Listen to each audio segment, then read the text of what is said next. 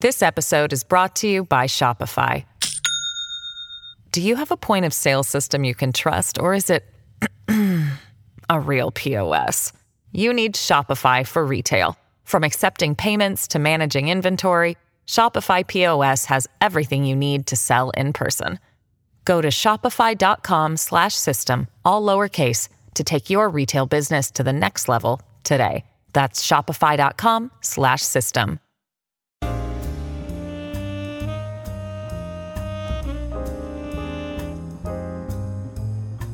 Hello, everyone, and welcome back to New Books in African American Studies, a podcast channel on the New Books Network.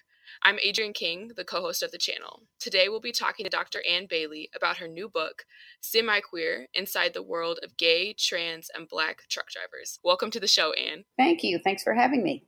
Yeah, I'm so excited about your book, and I was wondering if you could start by telling us a little bit about yourself.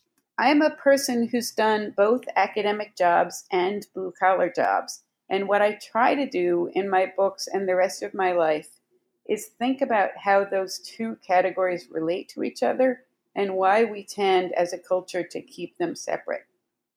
So there aren't that many people that have been both scholars, intellectuals, professors, PhDs, and car mechanics and truck drivers and have both of those kind of jobs.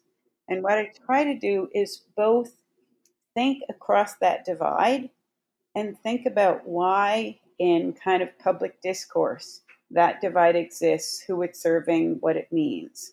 So in my life, I try to do both of those things. Talk to students at elite universities, talk to scholars and activists, and talk to and think about blue-collar workers, factory workers, truck drivers, everyone I can think about. Can you talk a little bit about the journey and your experience that led you to reach that point?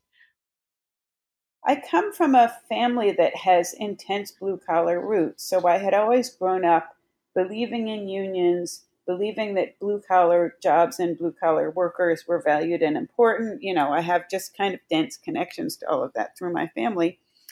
And after I got my PhD, the jobs I could get in academia were temporary, badly paying.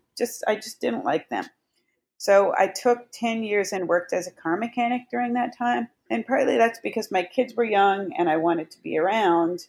And I also wanted to learn how it felt to do and sort of sink into a blue-collar job. And I'm a visibly queer person. So I wondered what it was like to be in that kind of job as a visibly queer person. So anyway, I fixed cars in an independent repair shop in Chicago for about 10 years. And then at the end of that time, I thought, well, I want to kind of write about what this experience means. So I switched back into an academic job, and I did that for about 15 years. I stretched over two different higher ed institutions.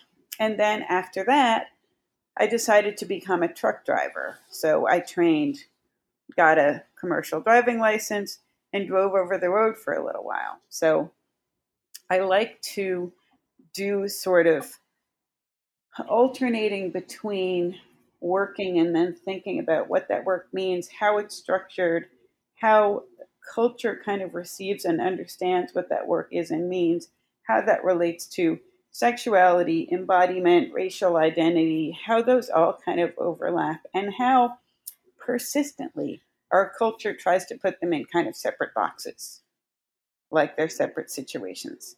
And, so I've spent my life trying to think about and live how they're actually intertwined. Yeah, and I feel like the book did such a great job of integrating those. And I also, while I was reading it, I felt that like urgency and that importance that you just talked about. Can you talk about I guess the process for this book, when you decided to write this book, and maybe even like how you decided to pick this topic? Okay, so I had been working at a university in Indiana called Indiana University Northwest, which is in Gary. That's where I wrote my first book, which is about steelworkers. So the Gary setting makes sense of that. But that university denied me promotion and tenure, which is very common for queer academics. It's very common for university structures to appear diversity embracing and appear queer and minority accepting and not Right. practice that at all.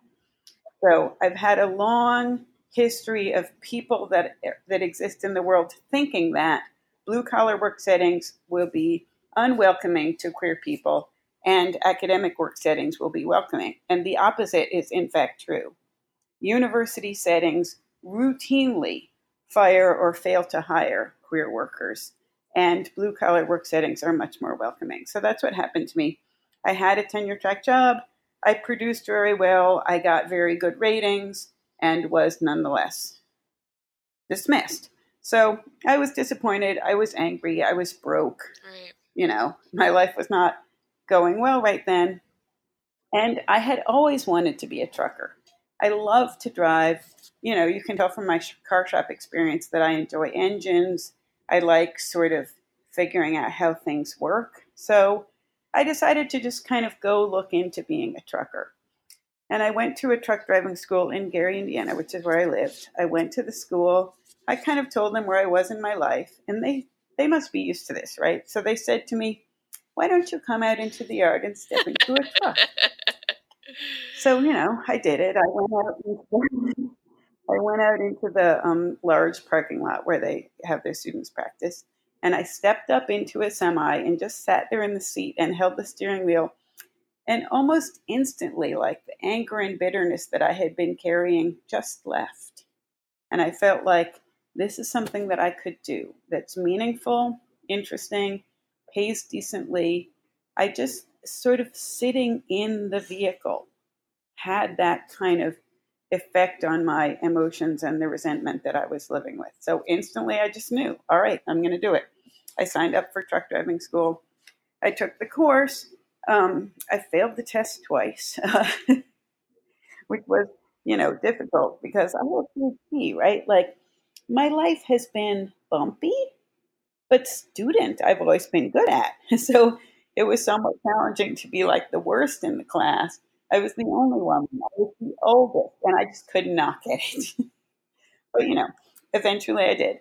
They were totally patient with me. My teacher there was named Bob, and he was the greatest. He just kept working with me. He taught me so much about teaching. But anyway, on the third try, I did pass the test.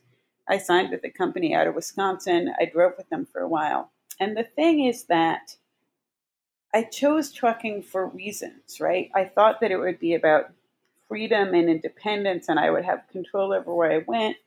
I would get to see a lot of different parts of the world and participate in them.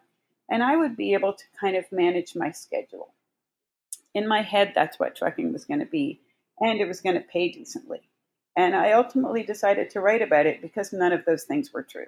So the pay is terrible.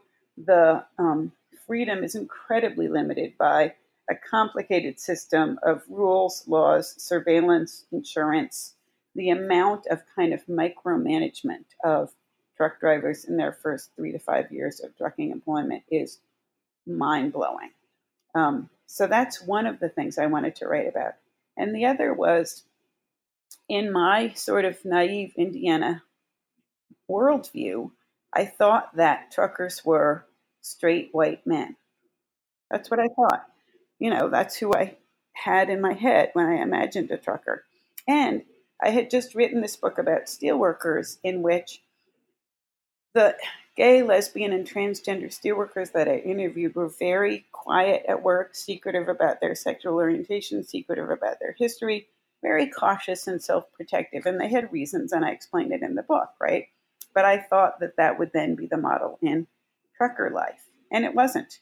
There were just vast volumes of queer, trans, Black, Muslim, immigrant, Mexican, Indigenous.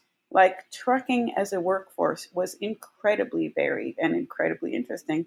And everyone was out and so excited to talk to me about their experiences and what happened, right? Because trucking is a pretty lonely business. And so when they came upon anyone who was like, I didn't expect to see you here. Can you tell me why you're here and what it's like? They were very happy to talk my ear off.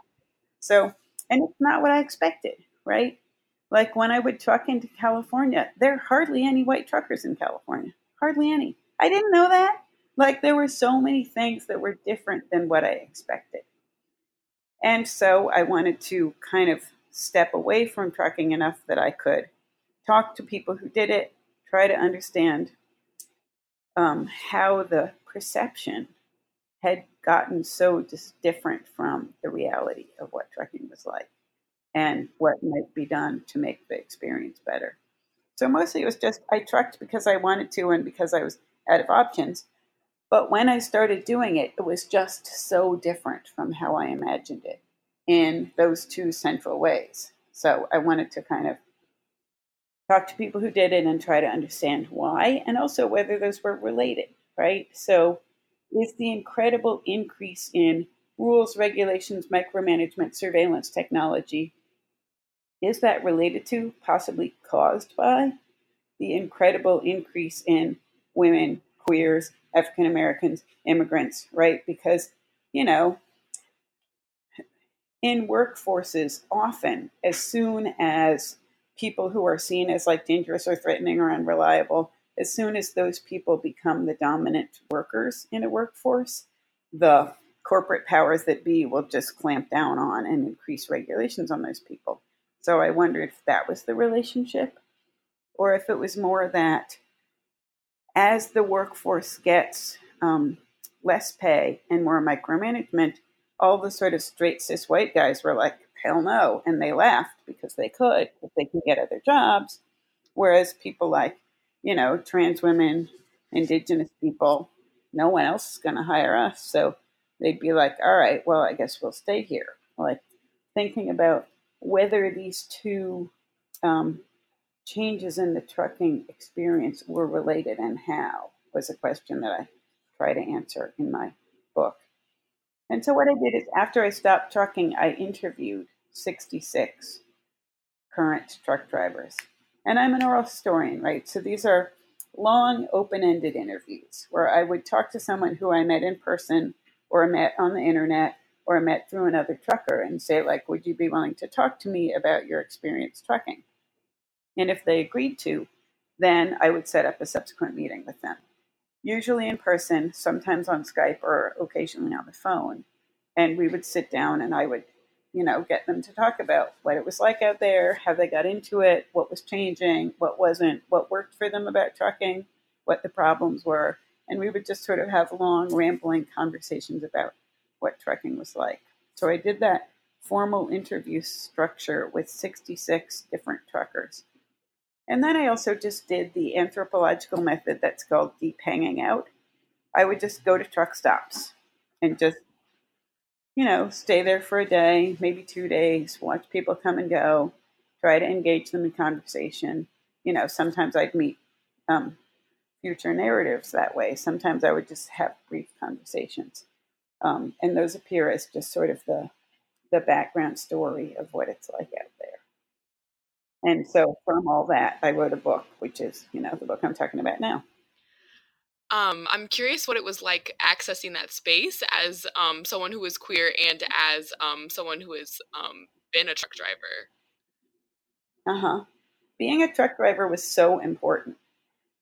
So, I mean, there is a way that truckers expect to be approached by the media, by authors, by people who are writing about kind of the romance of the road, the myth of the lone wolf. You know, there's a lot of media coverage of truckers and they don't like it and they're tired of it and they don't want to be used for that, right? So it completely helped that I was someone who had done it. I could enter the conversation as a former trucker. It also helped that I was terrible, right? So, you know, I was fired after 5 months, which is very common in the trucking workforce. I mean, turnover is really high. People frequently can't stay with their first company, right? So it wasn't that I was, I guess, uniquely awful, but I shared the experience of struggling in the industry, and that's something that so many truckers can relate to. And so I would tell them, you know, I used to drive for this company. I lost that job, but I'm still interested in like what the experience of trucking work is like, and that I could talk about, you know, the dirt, the hours, the schedule, and talk as an insider, informed person was really important. being queer was much less of an issue. I mean, like I said, it's increasingly common. Almost, I mean, one of the people that I interviewed in my book recently called me and said that she's a trans woman. She said that she happened to go to a truck stop in Utah, which we don't think of as particularly, gay or trans friendly place. She went to a truck stop in Utah and she was in the women's room, kind of washing up a little at the sink, just living her trucker life. And she looked about her and realized that the three other women in that truck stop bathroom were all trans. So that then they had, obviously they stayed there for a while and talked about the experience of trans truckers in public space, right? But also, that's less rare than you would think. So, 5 years ago, that would be shocking. But now it's much less so. It's pretty common now to see more than one trans queer person in trucking space at the same time. So that wasn't an issue, much less than it would have been in many of the sort of supposedly open-minded, diverse, accepting, white or pink collar workspaces. Nobody says anything when a lesbian trucker walks into a truck stop. Now that does vary some regionally. So another thing that I did as part of my research is I would ask truckers if I could ride with them. When I was trucking myself, I was totally intimidated about mountains. Like I said, I was not a major winner as a truck driver. So I was scared about the part where you're going down the mountain and you have all that weight behind you. Trucking brakes are terrible. That's why they have those runaway truck ramps, because frequently coming down a mountain, your brakes burn or wear out or seize up. And so you can't stop. So how truckers deal with this is when they're going up a mountain, they downshift so that the engine has enough power to pull the load, right? And so then the sort of formula you use is whatever gear you wound up in to get up the mountain, you stay in that gear to go back down. So if you've slowed down to, say, 25 miles an hour in order to get up the incline, you remain in that gear on the way down and at that speed so that you don't have to hit the brakes all the time. Fine. For whatever reason, I was totally intimidated by this. And I asked my company to keep me east of the Mississippi so I didn't have to deal with the Rockies, say. But in order to write the book, I wanted the experience of doing those runs out to California or other parts of the West Coast. So I would ask truckers who I interviewed whether they would just let me ride along, in the passenger seat. And I did that a lot. And there was one time that me and another lesbian were, she was on a run, and we stopped again in Utah. This is a Utah story. We stopped in Utah, and the only restaurant available at that truck stop was Denny's, which is, more common than you would like. But so we decided to go to the Denny's. And I went in first and I sat down. And I got some looks, but it was not threatening. But then she came in too, and she's also just one of those people that might as well have tattooed on her forehead, right? It's obvious. And when there were two of us, the sort of ominous avoiding of us was so obvious. So we waited a good 15 minutes before a server came over.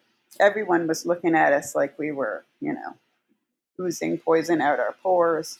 I mean, there was something about sort of seeing two together that was much more threatening to that particular trucker space than there had been when there was just one physically lesbian person. So there were moments like that. And I did spend a lot of time alone by myself in truck stops, which is, an interesting and sometimes disturbing experience. But, it was all fine. I enjoyed it. Yeah, I was wondering if you could talk about the significance of choosing truck driving for gay, trans, and other people of color. Why, why truck driving? Yeah, there are several reasons. The first is practical. Truck driving is hiring. It's always hiring. You can always get work.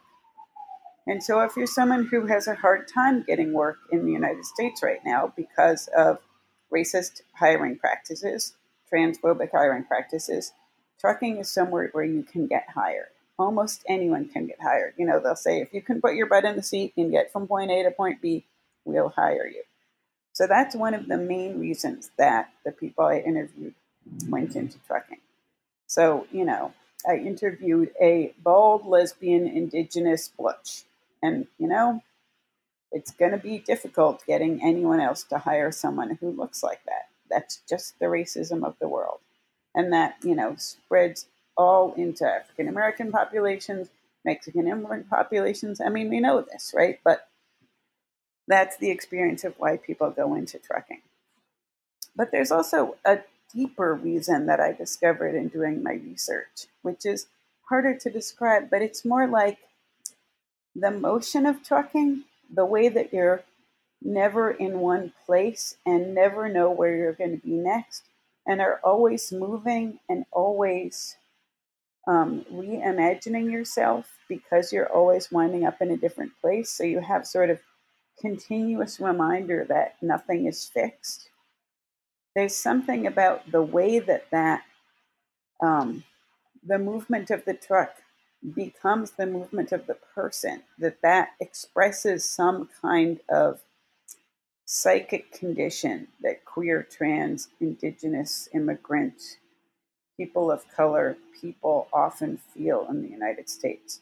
Being sort of always excluded and never welcome and sort of shunted from place to place. When you're in a truck, you have an ability to kind of feel like that's being expressed as your way of interacting with the world. So there were so many people that I interviewed who said that the motion of the truck made them feel like they had some kind of control of the way that the world had treated them, and it gave them an ability to express their unique identity in a way that felt powerful to them. So one trans woman that I interviewed, for example, had the metaphor of being in a truck, and you're driving the truck through space, and you get to a T intersection and you don't know which way to go. And there's so many restrictions of where trucks can go and low bridges and blah, blah, blah. So often in a truck, you get to a place where you have to quickly make a judgment about which direction to turn. And that judgment is drawn from your experience and your kind of feel for the area and all of these, factors that are hard to quantify. So, she said, as a trucker, I get to a T intersection and I just have to trust my gut and know which way to go. And she learned that as a trucker. But then she said the same thing happened with my gender. I felt like I was at this kind of life crossroads, and I just had to trust my gut, just like I do in a truck, and find my way to the gender expression that I wanted to. And that way of connecting those two things is common in the way that the truckers that I interviewed think about what trucking means to them. It's not just a job. It's a way that they give kind of material embodiment to their identity as marginalized people in this culture. So one of the Black women that I interviewed said that she had young children, and people had always told her that trucking wasn't for her because she had young children. And one day she just said, when I got in the truck, I realized it wasn't their decision. I needed to do this as a way of taking care of my children, being a meaningful parent to my children, being who I needed to be for myself. And she has that tattoo on her forearm that says, I gotta go. And for her, being in the truck and being in motion and being the sort of moving force that makes the country work is how she's expressing herself as a person, as a mother, as a parent, as an African American person. It's all crucially tied in there with the way that trucking feels for the people who are doing it, and the way that moving through space becomes a metaphorical way of describing what it's like to have and be a particular identity in the U.S. today. This episode is brought to you by Shopify. Do you have a point of sale system you can trust, or is it a real POS? You need Shopify for retail. From accepting payments to managing inventory, Shopify POS has everything you need to sell in person. Go to shopify.com/system, all lowercase, to take your retail business to the next level today. That's shopify.com/system. You start off the book by essentially arguing that truck drivers are overregulated and underpaid, which you also talk a little bit about how you said that to people and people thought that was controversial. So I was wondering if you could unpack that argument for us that you set up so nicely in the book. Yeah, if you're a non-trucker who just sees billboards and per mile prices on the back of trucks and sees the popular media, you would think that truckers make a lot of money, right? But this is not true. There was a moment in the late 70s, early 80s where it was true, but it has not been true for a very long time. So the first thing to understand is trucking hours. Most jobs in the United States are under the control of the Department of Labor. That's the department that mandates things like the 8-hour workday, overtime for anything over 40 hours a week, time and a half for holidays, all those things. That's the Department of Labor. Truckers are not covered by the Department of Labor. They're covered by the Department of Transportation. And so none of those rules I just listed apply to trucking. Truckers drive 11 hours a day and work 3 additional, so a total of 14 hours a day. And they don't get any overtime pay. They don't get any of those other protections I was describing. They're paid by the mile. So truckers and farm workers are the only sort of commonly held jobs in the United States that still operate under the piecework system of pay that used to be, before the labor reforms that are about the Department of Labor, they used to be common, right? Like you used to work in a factory and you'd be paid like by the pair of pants or, by the assembly line part. That's how labor used to be organized in the US. But labor reformers, when they took children out of labor and decided on the 8-hour workday, took away all of those structures and said that they were abusive. And it's, that's what sweated labor means, right? And trucking and farm working are still follow that model. So a trucker is paid by the mile, meaning that if there's traffic or road construction or bad weather or breakdowns or having to wait to get your truck loaded or any of those things, you're not paid for any of that time as a trucker. You're only paid for time that you're rolling. And you're allowed to roll for a total of 11 and work for a total of 14 hours a day. So when I say that the average trucker salary is, I think, $38,000 is the current figure, you need to be aware that for the $38,000, you're working 14 or considerably more hours, and you're not at home. So all the things that people do in order to make life affordable are not available to you, right? It's very difficult to cook your own food because you're away from home. You don't have any of the kind of cooperative things that people do to make living on a low salary more comfortable. So $38,000 for that much work is considerably under minimum wage in most cases. Now, minimum wage jobs, like say at Walmart, are covered by the Department of Labor, so you can't make a total of $35,000, but that's because you're working a different amount of hours, right? So the pay for trucking is incredibly low. Should you happen to be one of the truckers who survives the first 4 or 5 years, you can get to a company that pays you better and gets more freedom of where you're driving and when. So some truckers will make $85,000 a year, and plenty of truckers make way under 35, right? That's how averages work. But it is possible to have a trucking job still in which you have some autonomy and you have decent pay. You're still working incredibly long hours, but that is possible. But it's very rare. The common sort of format is you're away from home except for 2 to 4 days a month. And you're working a relentlessly exhausting schedule, and you're making, $35,000 to $40,000 a year for doing that. So that's the pay structure of trucking, and that also explains why. The other part is the regulation. Until 1978, the US government was committed to regulating freight. So they set standards for what it should cost to move stuff from, say, California to the East Coast, and they set freight rates, and companies had to comply with those. In 1978, Jimmy Carter signed a piece of legislation that's called deregulation, which is very deceptive because it sounds like they unregulated things, right, from the name of it. But what they did is shift who they regulated. So the government stopped regulating freight entirely. This was a multi-year process, but it started in 78.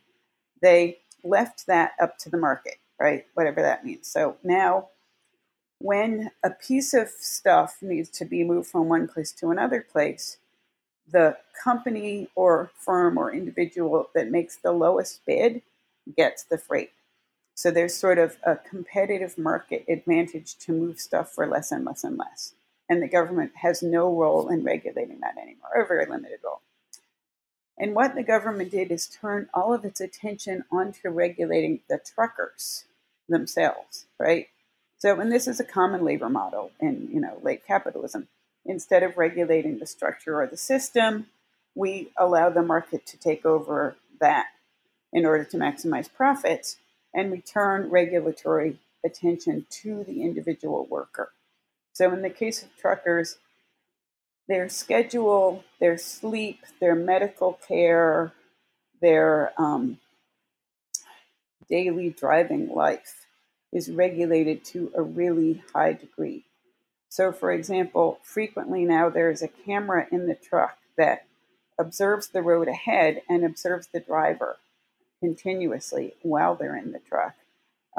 There's regulators, which are called governors, on a lot of trucks that don't allow them to go past a certain speed. There's automatic braking, so if you get too close to, one of those barrels for construction, the truck will brake. There are all of these technologies in place that make the truck driver's life micromanaged and overregulated.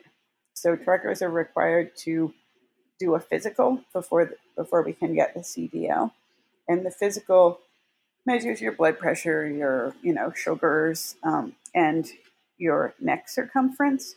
And if your neck circumference is over a particular set amount, then you have to do a sleep study. And as a trucker, if they require you to do a sleep study, the odds are very good that you will be diagnosed with sleep apnea. If this happens, then you have to get a CPAP machine that you have to run in your truck a set amount of hours per night, and that's regulated by your company. And truckers will tell you that the people who run the sleep apnea tests are the people who sell the equipment, and they have a stake in being sure that a lot of people get the diagnosis so that they can make the profit of selling the equipment. So these are just examples of the way that the regulations that govern truckers' daily lives have increased exponentially as the pay has decreased. So truckers feel like they're treated like infantile idiots who can't make any decisions. And the government is super committed to managing every little thing they do to the sort of nth degree, at the same time as the sort of public perception of their importance and worth is decreasing, and the amount of money they can take home at the end of the shift is decreasing. And all these things are happening at the same time. What's important to emphasize right now, though, is that in spite of this sort of perfect storm of job difficulties, they still really love it. And that's really hard to give a sense of, right? Like when I talk about what the experience of truckers actually is and how different it is from what I thought, it's important to me to emphasize that talking to them about it, they still get this sort of look of excitement and joy on their face when they talk about the experience of being in the truck going down the road. There's still so much pleasure that they experience from knowing that the work they do is important, that we all depend on it. They all say that they have the best view out their office window of anyone. They love sort of being out there and doing stuff. And like, we all know that so many of our jobs now are just so like fragmented and alienated. We're just sort of sitting at computers. Who knows what we're doing? And truckers don't have that experience, right? Like, truckers go to the backside of factories and put stuff in their trucks that then they deliver to car plants that they see in the cars they drive. Like, they'll go to the produce fields and watch workers cut celery, and then the celery's loaded into their trucks, and then they drive it to the grocery store, and then the next day they go and buy it, right? Like, they're seeing this stuff happen, and they're doing jobs that are crucial and important and that we all depend upon. And they know that, and it makes them feel alive and important. And also, just driving is physically so satisfying. I mean, there's any number of gears, right? 14 is common, but there's a lot of gears. You have to shift in and out of them. There's millions of gauges. You have to monitor the pressure in your brakes. You have to pay attention to the DEF. I mean, there's a million things to attend to. So you have this sort of high level of adrenaline when you're driving. And also, it's a really dangerous job. So you're always sort of trying to be alert to the weather and any weather conditions that might be happening. Most truckers have tornado stories. So there's kind of the adrenaline of the fear that you're always living with that adds a kind of edge to it.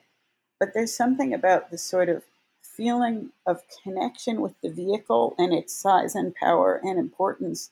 And go back to the experience of me sitting in the cab, right? You're there and you're doing it, and it feels so vital, and you feel so sort of alive and engaged with the world when you're doing it.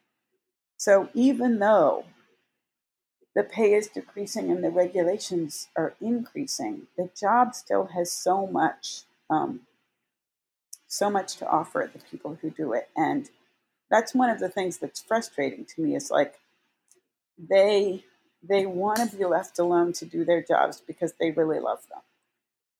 And we all need it, right? So there's a way that one of the things I want to do is get people to kind of know that what they want, they love the work, and they just want to be able to do it in a reasonably respected and well paid and just trusted way when they're out doing the job. They do have some amazing stories of what it's like. But the danger is also really important, right? I interviewed 66 truckers. I interviewed them between 2014 and 15. 66 people. Of those 66 people, 4 are dead now. And like, I know them. I mean, it's one of the most dangerous jobs, and the regulations don't help.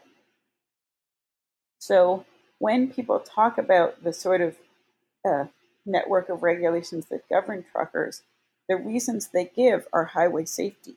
But that is just a cover for the real reason for the increase of regulations over truckers, which is disrespect for the working class, especially a working class that is increasingly queer, female, and non-white. So that's the one reason. And the other reason is corporate profits.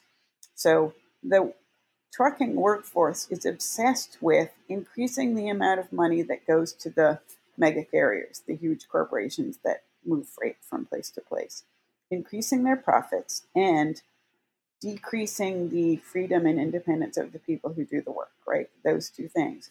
And highway safety is merely the language they use to cover what it is that they're doing. And this is what I believe, but I also have specific examples that, in my opinion, completely prove this. For example, my favorite example of this is fireworks. So, there's these whole rules that say you can only drive for 11 hours, after which you have to take a break of 8 consecutive hours in the sleeper. And we are told that this is for highway safety, so that drivers will be rested and no one will be harmed. However, if it's right before the 4th of July and fireworks are being delivered to the places where we do fireworks on the 4th of July, and the fireworks are, for reasons, running late, the hours of service rules are suspended for those drivers, because you don't want people in lovely towns everywhere to not get the fireworks that they want when they want them. So therefore, those truck drivers are allowed to continue driving well past the normal 11 hours so that customers will not be inconvenienced. Now, these are drivers that are driving 53 feet length full of explosives, right? There's fireworks in there.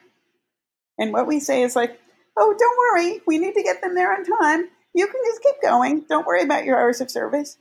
And that's just one example, right? They do that all the time. As soon as it's in the interest of corporate profits to suspend the hours of service regulations, they do it in a heartbeat. But then they say again, oh, well, we have to have all these regulations because of highway safety. It's not about highway safety.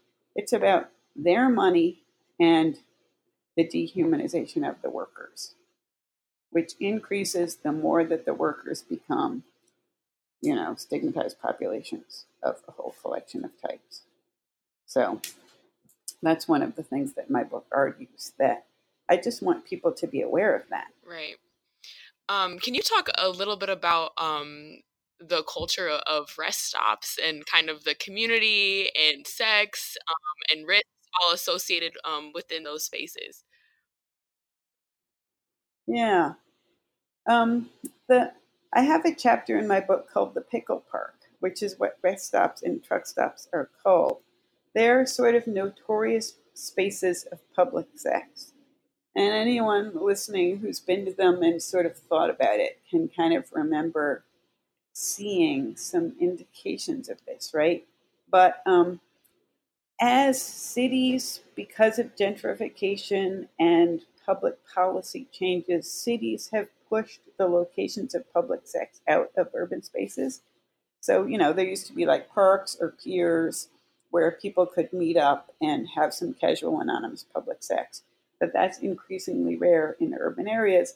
So that commercial sex trade moves to the fringes. And one of the places that it moves is truck stops. And truck stops have also always been sites of public sex since like the very beginning. They've always been participating in that. So that's increasing as gentrification pushes more people out. But the interesting thing about truck stop sex to me is that it's something that challenges definitions of what queer or gay identity are or are about. So many of the people who have frequent public sex in truck stops and rest areas don't identify as gay.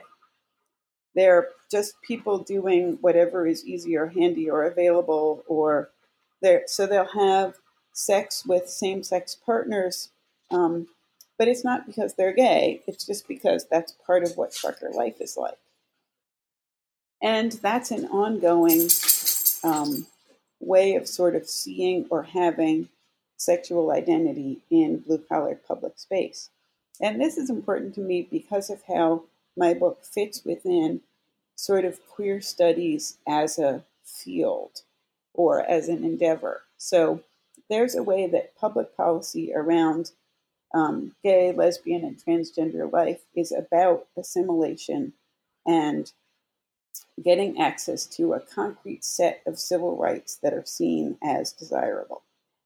And what queer studies does in opposition to that is say, what would queer liberation look like? What are ways of being or doing or having sex or gender that are not about civil rights, which are a category of access that are available and meaningful only to sort of a particular class or group of people, right? So think about marriage, for example. The people that I interview are not interested in marriage. They don't care about it. They see marriage as like a middle class issue that's about, inheritance and tax relief, things that are not central to the concerns of truckers, right? What truckers want is to be left alone by the government as much as possible.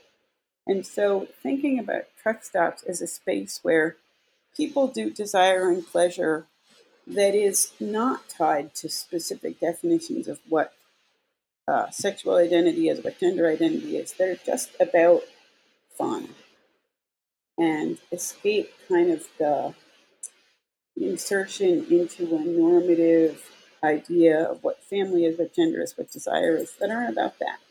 That seems to me like a really important addition to what queer activism needs to think about right now, so that queer activism doesn't become, let's just be just like straight people, only, we're going to do it over here.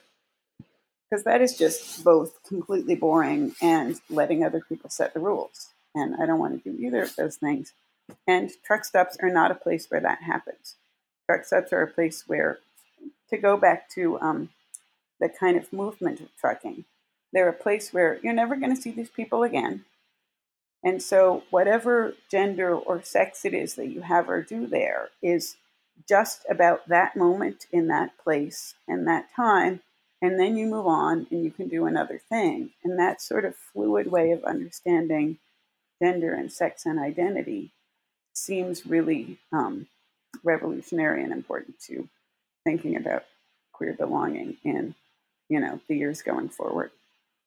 I really wish that queer studies would pay a lot of attention to what's going on in truck stops and think like, hey, this is a model that we could all learn a lot from. So this is the last question I have about the book, but I was wondering if you might tell us the story or relay us the story of someone or one of your narrators who you think kind of captures a lot of the themes within your book around like gender and race in particular. Yeah. Mm-hmm. Okay. Well, one story that certainly captured my attention was two lesbians who had trucked as a team together forever. One of them was a Filipino immigrant. One of them was a white lesbian woman. And they were a couple, and they had been together and been trucking for, I'm going to say 18 to 20 years as a team. And each of their families knew that they were lesbians and that they were with each other. Neither of their families knew that they were truckers. They had spent the last 18 to 20 years hiding that from their families. And this was fascinating to me, right? Because I'm like, all right, so you're out about being gay and you're out about being in an interracial romance, but you're not out about trucking? And, they kind of laughed and they're like, yeah, our families think that trucking is dangerous and that it's beneath us. And we like it. And it allows us to be who we are and to feel like we're in control of that and to have sort of the excitement of always going to new places and facing the challenge. And, we love the work, but we don't want our families to know that this is who we are. And that just said a lot to me about how trucking is viewed in the US, right? It's something that's even more disrespected than queer love. So, that, and I don't even know how they kept that from their families for so long, right? Because they worked these incredibly long hours. And essentially what happened is they just had almost no contact with their families other than the occasional phone call, which, with cell phones you can do from wherever. So they, in order to be secretive about being truckers, they kind of lost meaningful contact with their family because keeping that secret was more important than keeping their family connections alive. That's just super interesting as we think about class and labor and the way that they all kind of feed into sexual and racial identity and embodiment. Yeah. So we've taken up a lot of your time today. And I have two things that I want to ask you before we sign off. First, if you could plug any of your information, if you have a website or any social media accounts. And secondly, if you could talk about what projects you're working on next, or just kind of where your thoughts are going now after this project. All right. I have a website, which is www.annbailey.com. And my last name is spelled Balay. So that's crucial to know in order to access the website. And there you can buy my books or look at and read the articles that I've written around the topics that we're talking about today. So that's a good way to kind of follow everything that I do. In terms of what I'm doing next, I have two sort of projects that I've started. One of them has to do with autonomous trucks. So, autonomous trucks which don't need or have drivers in them are coming really quickly. They're already being tested, they're already being driven in some states, they're already out there, the technology exists. And to do with the disrespect of low wage, stigmatized workers, there is a general sense in the wider community that a truck with no one in it is better than a trucker with that kind of person in it. So I believe that driverless trucks will be the dominant way that freight is transported within a few years. And this is important to me because there are 3.5 million truckers, and these truckers are increasingly queer, non-white, trans, immigrant people. And you know how when there's ever any labor change, the stigmatized last hired workers are the first ones that are dismissed. So there's going to be a labor crisis as these people lose their jobs. And these are our people, right? And we as a community need to think about what it's going to mean that there's going to be a huge amount of people without any meaningful work really soon. So that's something that I'm trying to think about. I'm trying to think about what can be done to increase knowledge about that, to provide alternative work options. Like what would be involved in teaching those people how to work on autonomous vehicles? So those jobs will first go to Silicon Valley white boys, right? But maybe there's a way to make them also available to the people who used to drive the trucks.